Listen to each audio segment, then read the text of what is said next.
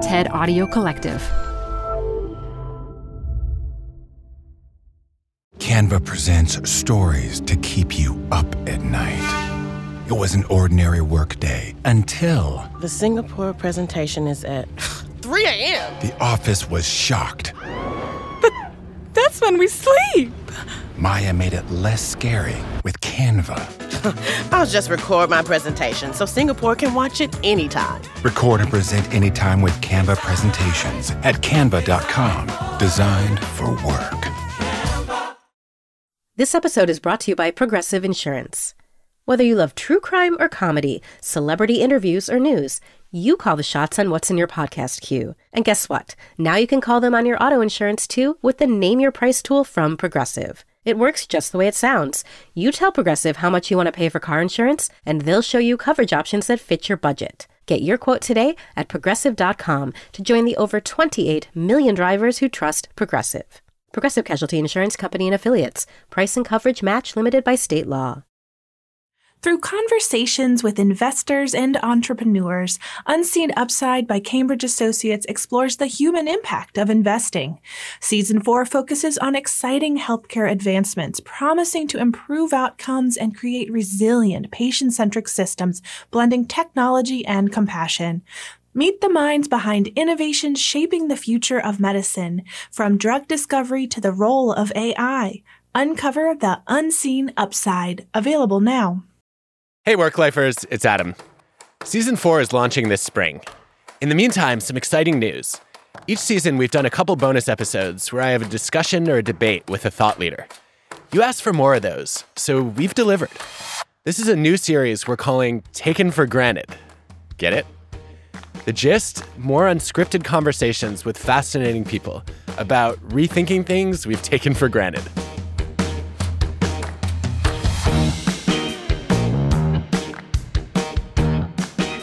This is Taken for Granted, my podcast with the TED Audio Collective. I'm an organizational psychologist. My job is to think again about how we work, lead, and live. I'm delighted that we're starting this series with someone who never fails to challenge how I think about the world, Brené Brown. As a social work professor, Brené has spent 2 decades studying vulnerability, empathy, and shame. She's the host of 2 new podcasts, Unlocking Us and Dare to Lead. Her TED Talk is one of the most watched ever, with more than 50 million views. One of the big reasons it was such a sensation is that she models what vulnerability looks like. I'm going in, I'm going to figure this stuff out, I'm going to spend a year, I'm going to understand how vulnerability works, and I'm going to outsmart it. As you know, it's not going to turn out well. I've long been fascinated with the power of vulnerability and impressed with the power of Brené's insights. I'm excited to learn from her about the nuances of vulnerability at work, especially in places where it seems risky. I will say, from one introvert to another, I cannot stand small talk. I love conversations that go deep right away. And you are the queen of going deep and being vulnerable. So I feel like I have extra permission to do that here. I'm the queen of vulnerability, and I'm the assistant queen of boundaries. So we'll see. Let's go as deep as we can go, and then we'll see. So I guess the place I want to start, Brené, is to say that you have convinced millions and millions of people that vulnerability is not a sign of weakness. It can actually be a source of strength and of connection. And yet, so many people struggle to be vulnerable at work, and they decide to put on armor instead. And I wondered, just for starters, if you could talk a little bit about why people feel special pressure to put armor on at work and what kinds of armor they wear.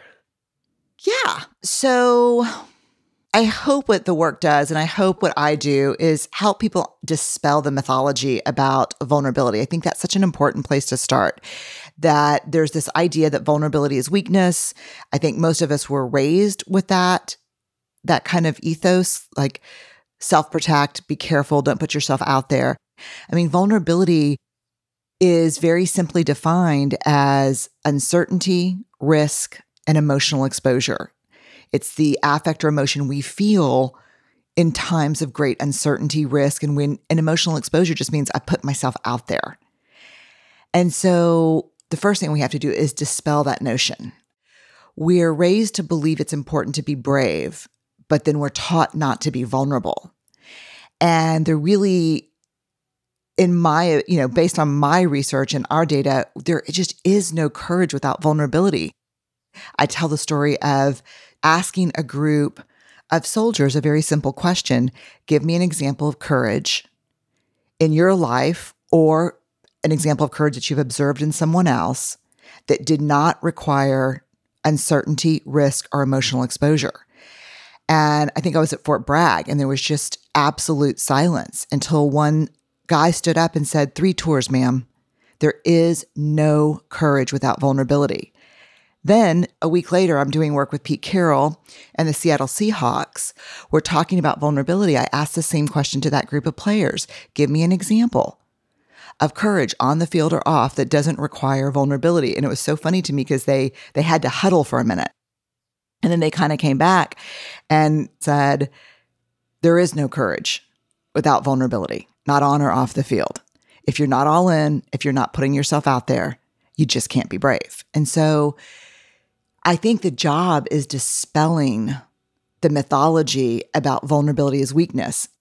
At work, I think we armor up more because there's less trust, there's less confidence, and I think we slip into kind of who we think we're supposed to be at work. And we armor up using things like cynicism, perfectionism, needing to be the knower and be right versus the learner and get it right. There are a lot of forms of armor that can sometimes be rewarded at work. I think that's so true. I love your observation that people will use expertise or performance as armor at work. And it really struck a chord with me on a very deep level because I don't want to I don't want to get too psychoanalytic here, but I had this defining experience, I guess, in many ways when I was 12, where all of my close friends dropped me because I wasn't cool enough for them. And I never really realized until you started talking about performance as armor that my way of coping with that experience was to try to be exceptionally good at whatever I did, because then people would respect me or look up to me or like me. And so first it was in sports, saying, okay, if I can excel in diving, then I'll have earned a badge or some admiration, and maybe I'll be accepted as opposed to rejected. And then I got to college and started to redefine my identity around excellence in school, which was something that then got reinforced. And then over time, it felt like every single project I took on was one where I knew I could excel. And that way I was just fortifying my armor more and more. And I've started to feel like this is a mistake, and I'm missing out on opportunities for learning and for challenging myself and stretching myself. And so I'd love to get your reactions on this idea of, for those of us who are so accustomed to treating excellence or expertise as our armor, how do we let go of that? Well, first of all, I have to say that your story of when you were 12 is real trauma. I mean, that's really, that's trauma. And yes, there are different kinds of trauma and different sizes of the bucket, but when you're 12, it's all about belonging. And I think I have the same story. I was 13, not 12, but I have a very similar story. But I just got really good at like smoking cigarettes and being wild, which was probably not the best thing to pick. But we all have stories like that, and we build our armor around those stories. And no one talks about the big developmental milestone of midlife, which can happen, I think, anywhere between our late 30s and probably mid 50s, which is the armor that we put on to protect us when we were children and had less agency and less control over what was happening. That armor no longer serves us, and it is heavy. And what it actually does is prevent us from being seen and prevent us from growing into areas, because that armor doesn't grow with us. It stays kind of the same size, I think. And so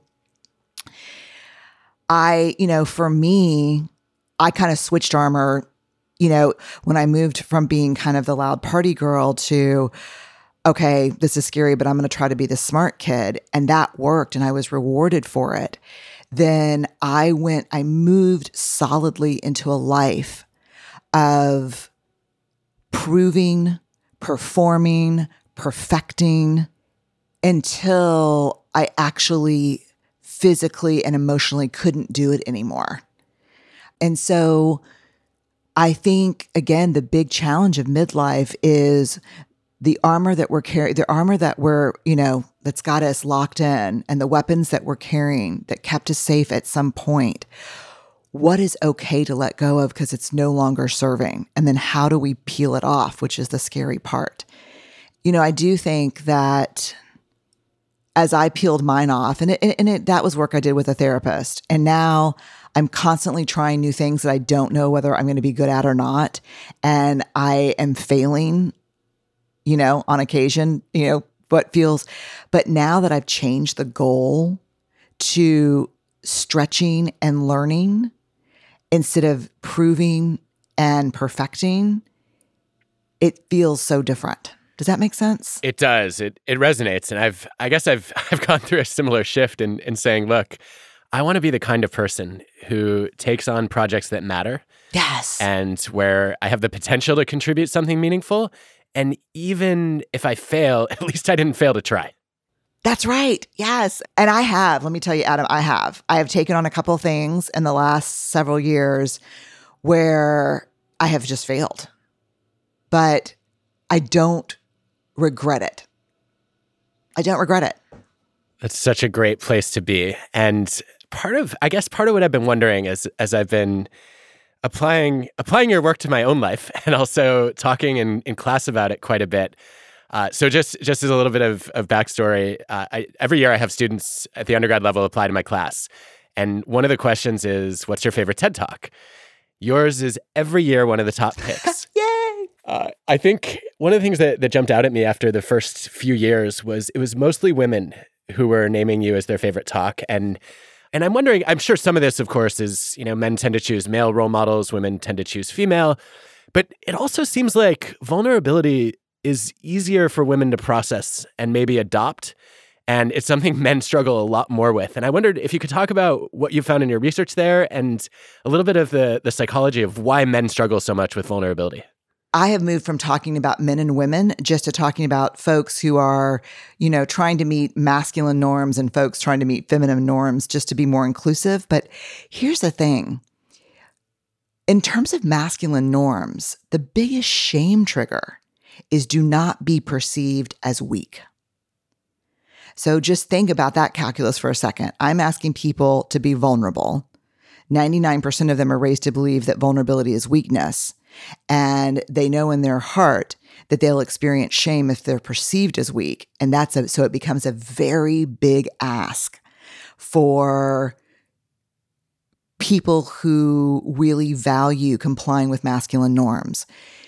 In terms of women and feminine norms, the number one shame trigger is perfection.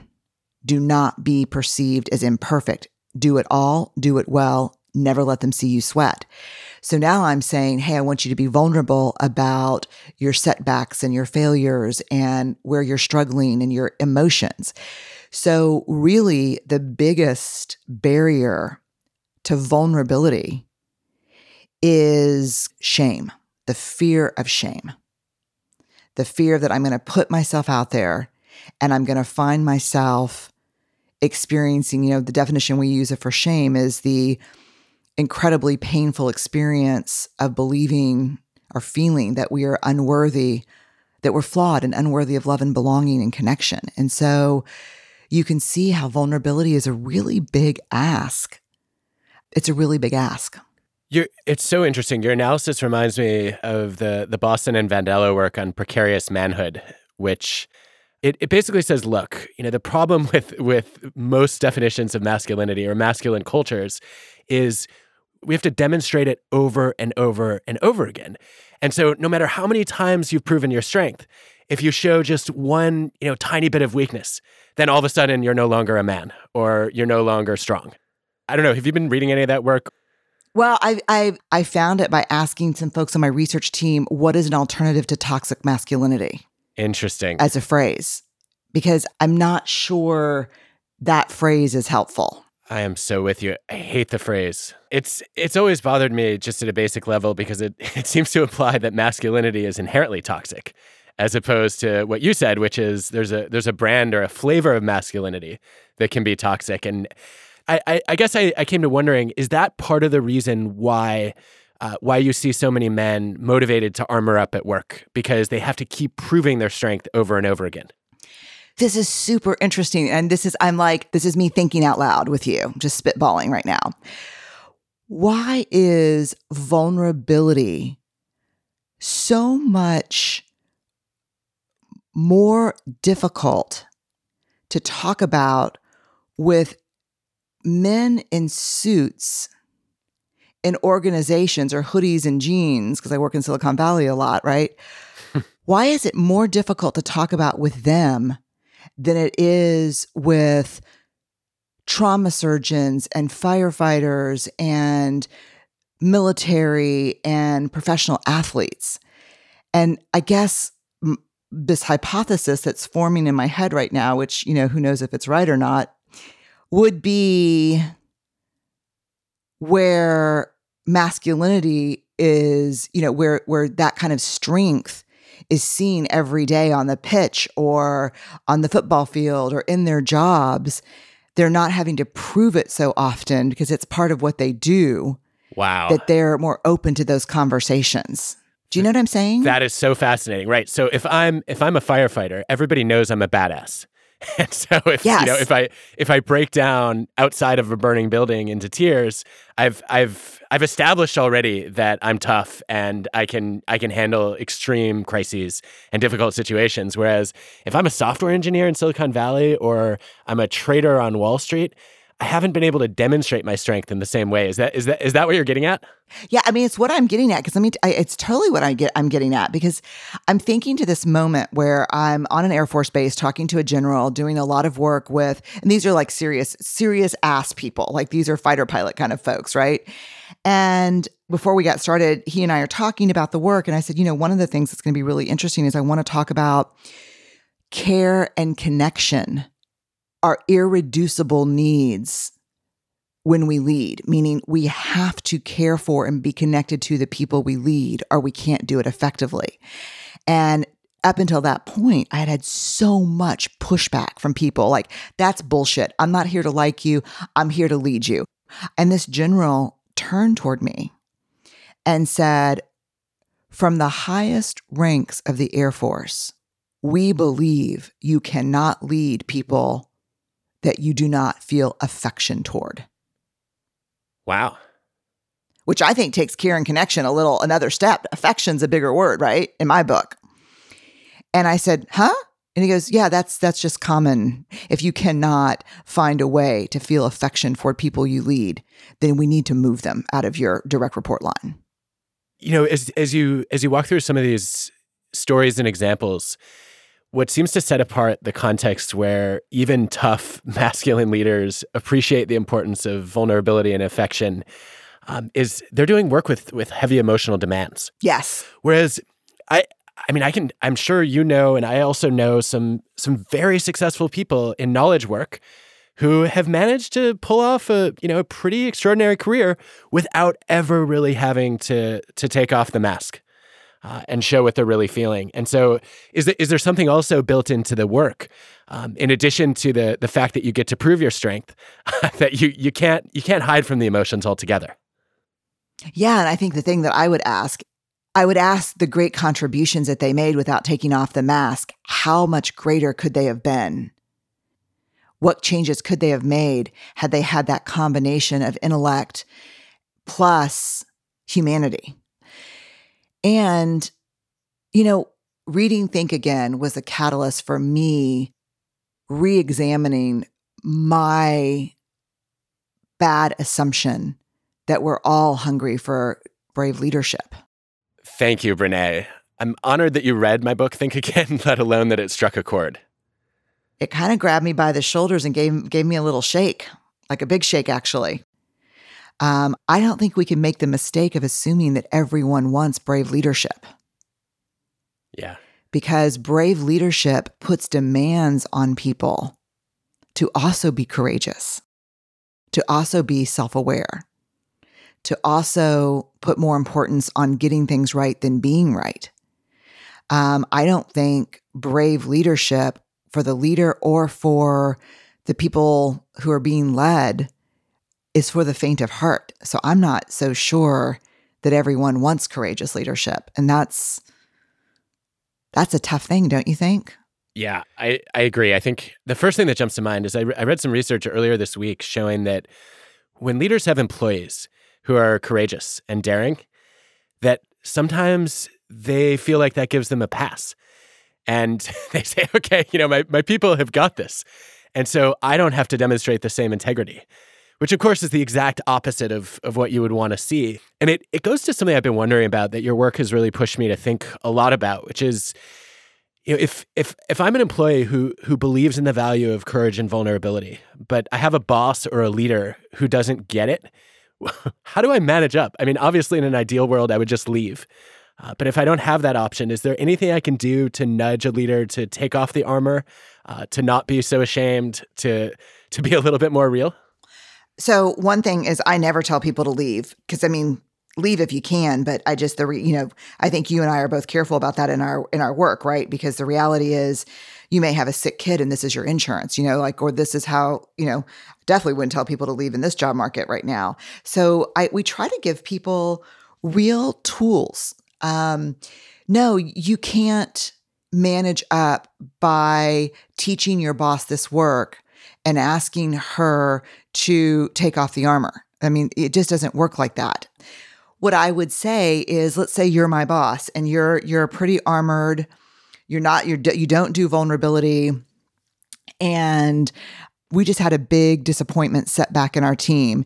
And, your style is to just move forward. And so what I might say, instead of saying, look, I think we need to be vulnerable and take the armor off and, really embrace this failure, that's going to get you fired or in trouble. So what I would say to this person, and depending on how they are, is I would say, hey, Adam, I have a question for you. Do you think it could be helpful for us to dig in around what happened as a group? What I'm seeing is I think people are making up different stories about how we ended up in this setback. And I wonder if it'd be helpful if we sat down and just talked through it so we could get on the same page and figure out just as a group what went wrong so we could embed that in our team and not repeat it. So I would just practice the work, not try to influence people to do the work. Does that make sense? It does. It does. And to me, what's so clever about that approach is it takes the leader out of the spotlight a little bit, right? So I'm not attacking or criticizing my boss. I'm actually saying, hey, you know what? A lot of people are I love your phrase, the story I'm making up is, and here you're saying, actually, a lot of people are making up different stories. And so, maybe we need to actually either set the record straight or learn from something from this experience. And so you're almost inviting the leader to be a problem solver as opposed to calling them the problem. That's right. And so it is, we have this list of we call hard conversations rumbles. In fact, I have one scheduled today and it literally says in my calendar, ad sales rumble 4:00. And so what I know, what that means in our organization, our culture is we're expecting a lot of different opinions. We're expecting a lot of competing priorities. Bring up a point of view, bring a lot of curiosity, be prepared to listen more than you talk, and be prepared for some discomfort because we're going to stay in this until we understand each other better. And so it's just an intention setter for us. We're going to rumble. And so we have these rumble starters and language that we give people who go through our training where if I'm talking to you and we have different takes on, the perks of vulnerability, I'm just practicing my work with you. So I'm saying, I hear you, Adam. That's not my experience of how ops showed up in that meeting. Can you walk me through what you saw that is leading you to this belief? There's just language and tools that we can use. Yeah. And, I have to ask because this term rumbles for me is such a great reframe of these hard conversations that many of us avoid. And there's a part of me that thinks, okay, you're activating a new mindset. We're going into WWE. Let's get ready to rumble, right? And I can't wait. This could be fun. But there's a part of me that also thinks, oh, do you Do you ruminate even more going into them thinking, oh God, I've got to rumble. This is going to be horrible. Does the framing help or hurt? It depends. I think it depends on the culture, right? And it's funny, and this is the age difference maybe, because I think I've probably got a decade on you. And so when I think of Rumble, I think of West Side Story. Like I think musicals, And so to me, that's where it came from. It came from this idea of a Rumble in West Side Story was part argument, part dance. Because, it was a musical. So in our culture, where my number one job as this kind of CEO of this organization that I lead is to normalize discomfort. We onboard for discomfort. We teach you how to fail and get back up when you are brand new in week one. Like we normalize discomfort because I just can't have people working for me who are only doing what they're already good at doing. That's not effective. Like that's not innovative. So for me, it just means like I will definitely have people who are 2 levels, apart from me, who, their boss's boss report to me. And they will say to me, hey, Brené, can I rumble with you on the social media strategy? I'm not down with it yet. I don't get it. I'm like, yeah, let's rumble. What do you think? And as you and I both know, one way to really measure embedded change in cultures, which is a hard thing to do, right, is language. Like language is a big indicator. And so I think you can't just start using the word rumble if it's not paired with a deeper culture change. I think that makes a lot of sense. And it leaves me wondering a little bit if actually, wondering a lot. I'm just going to wonder. It doesn't matter how much I'm wondering. I love it. I love measuring culture change by looking at the vocabulary people use. I guess maybe this is a little bit of a chicken and the egg, but is it possible that the vocabulary you're introducing is creating the change, not just reflecting it? Yeah, I think language is praxis. It is the theory of change. It is the practice of change all wrapped up into one thing. And, the greatest compliment that I get, people would come up after a talk and say, I already knew everything you said. I had no words for it. And I thought it was just me.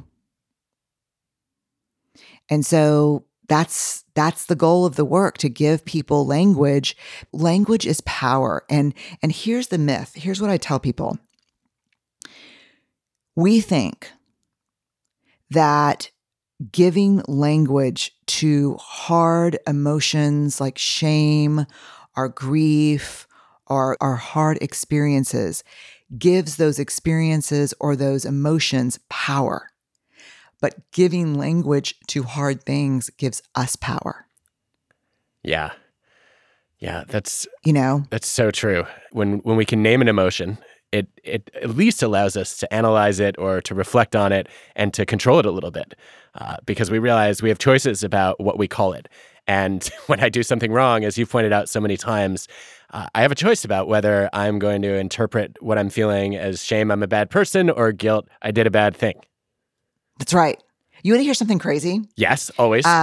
Yes. Yeah, let me tell you something crazy. So we have communities of facilitators. And when we look at evaluations from that kind of deeply therapeutic work where a facilitator will spend 12 weeks taking people through, Daring Greatly, Rising Strong curriculum. In the end, in the evaluation, what we see over and over again, understanding the difference between shame and guilt was the most important part of this work. Just understanding that there's a difference between shame, I am bad, and guilt, I did something bad. And that how we talk to ourselves or how we use shame or guilt to parent or lead has profoundly different outcomes, right? Just understanding that I can look at my child and say, you know what? You're a wonderful kid. That was a really stupid choice. And how different that is from you're a stupid kid. Yeah. Which changes who people are, Mm-hmm.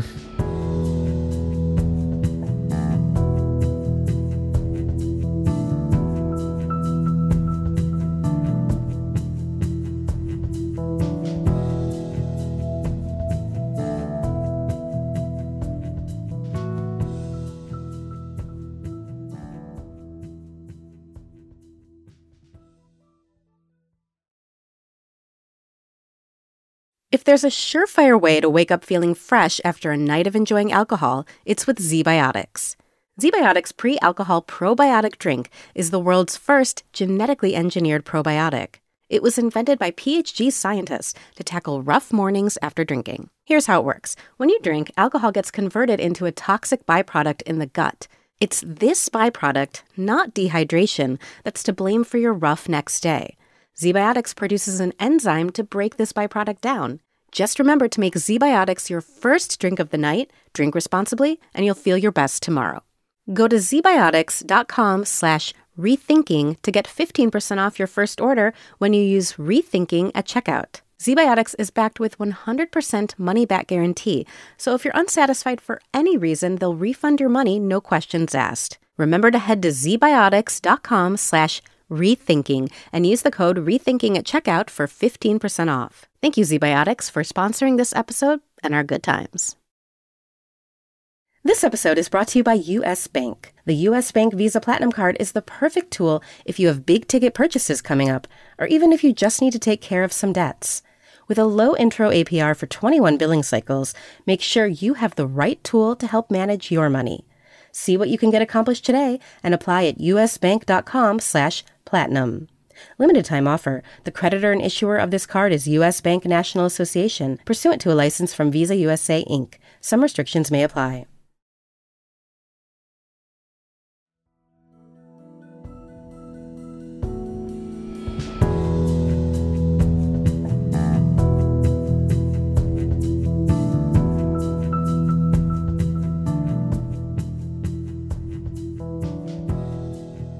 Welcome back to Taken for Granted and my conversation about vulnerability with Brené Brown. One of the fears that a lot of people carry around is people are worried that if they're vulnerable at the wrong time or with the wrong person, especially if they're in a more performance-oriented culture at work, that they might not be seen as competent. I'd love to hear your latest thinking on, especially in a virtual world, how do I figure out what appropriate vulnerability is, and how do I know whether it's safe to be vulnerable?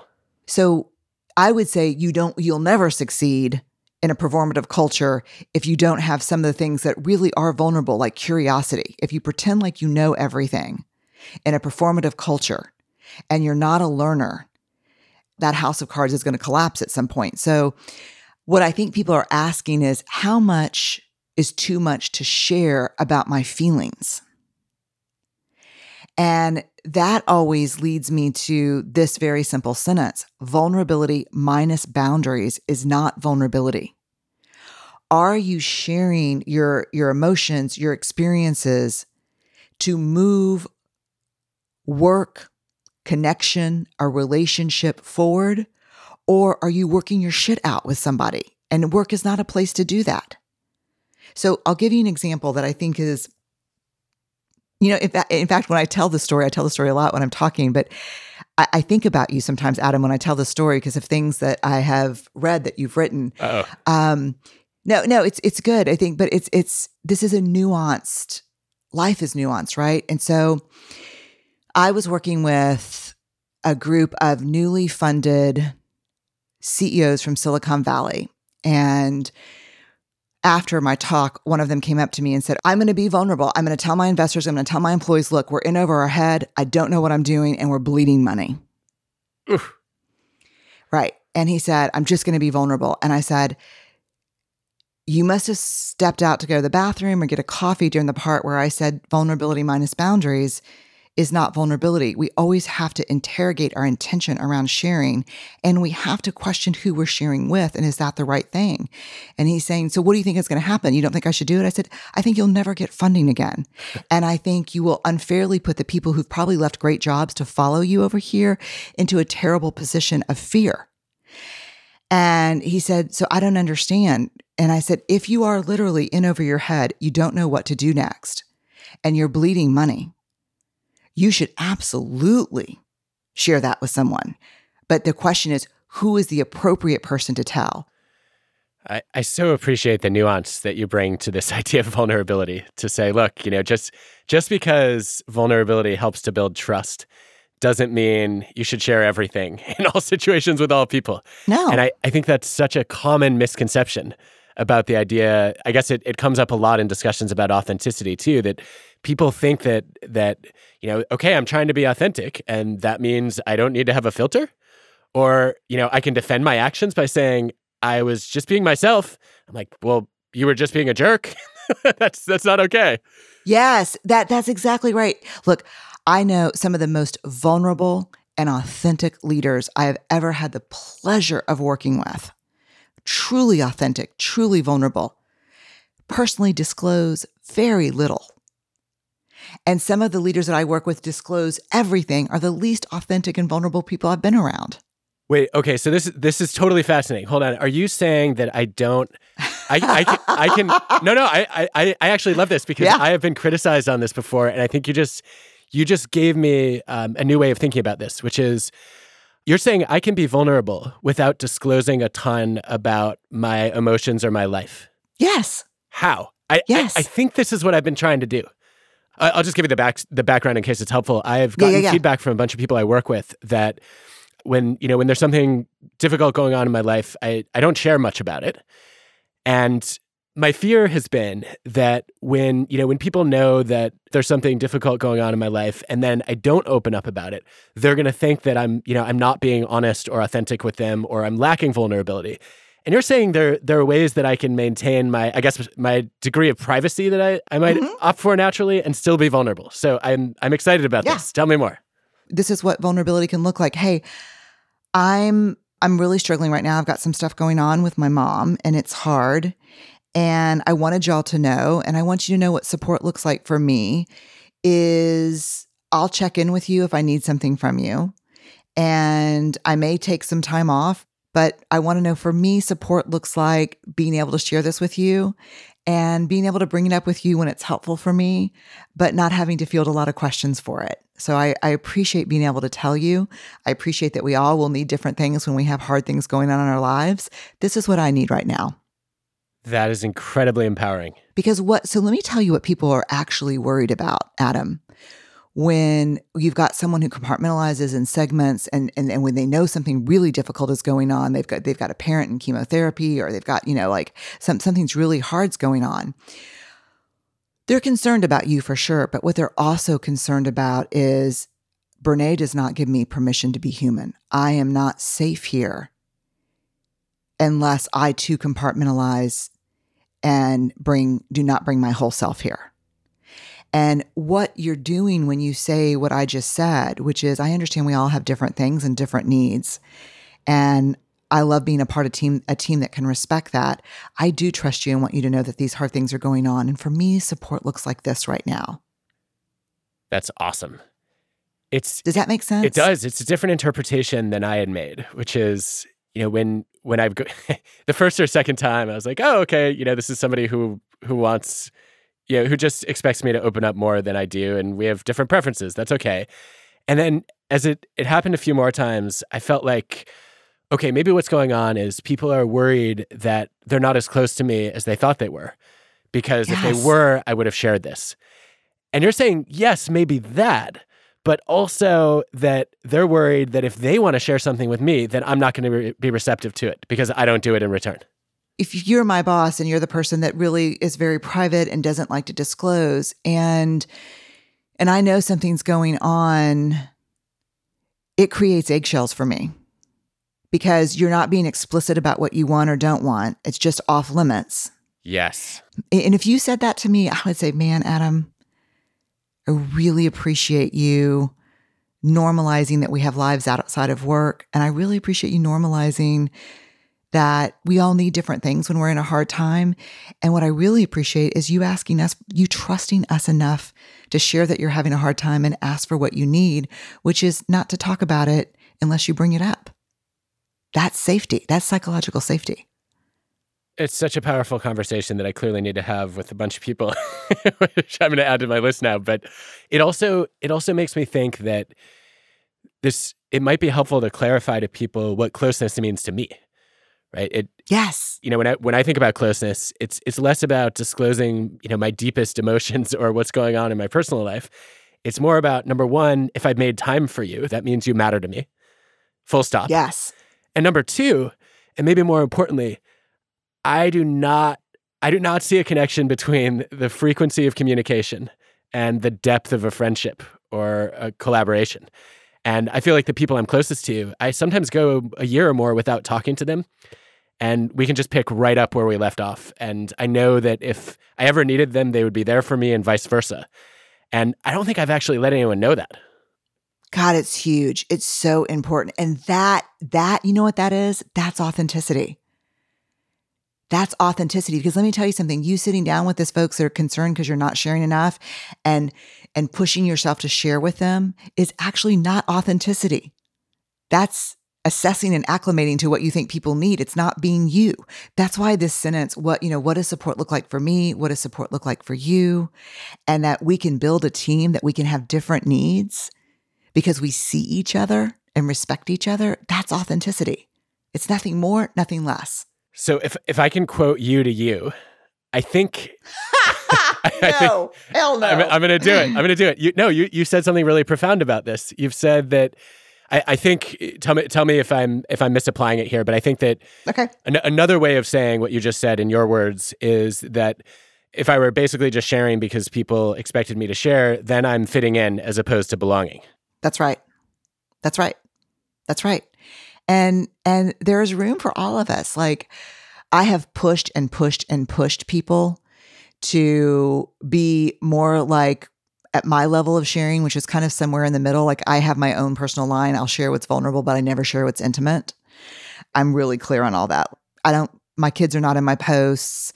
I'm not, I'm a public person, but that doesn't mean that I've forfeited everything in my life. And so what true belonging is, if you've got a team of 7 people that have 7 different ways of showing up and different levels of comfort with sharing, and that all of them feel like they have a space there, because what's not honored is a way of being. What's honored is actually authenticity. And that's what we're looking for. But let me tell you, that's a shit ton of work. And it's more work than saying authenticity is crying 3.5, which I've really had leaders come up to me and literally say, how many times do I have to cry in front of them to really be considered vulnerable? And I said, yeah, you don't get it. There's no hack here. There's no hardwiring here. It's about understanding and seeing people. Love that. Well, thank you. I've learned so much from your work. It's been eye-opening. It's been, at various points, uplifting and also a little bit arresting in the best ways. And it's been just a real treat and delight to have you on Work Life. God, thank you so much. I have to say, this is just one of my favorite conversations ever. So thank you for inviting me.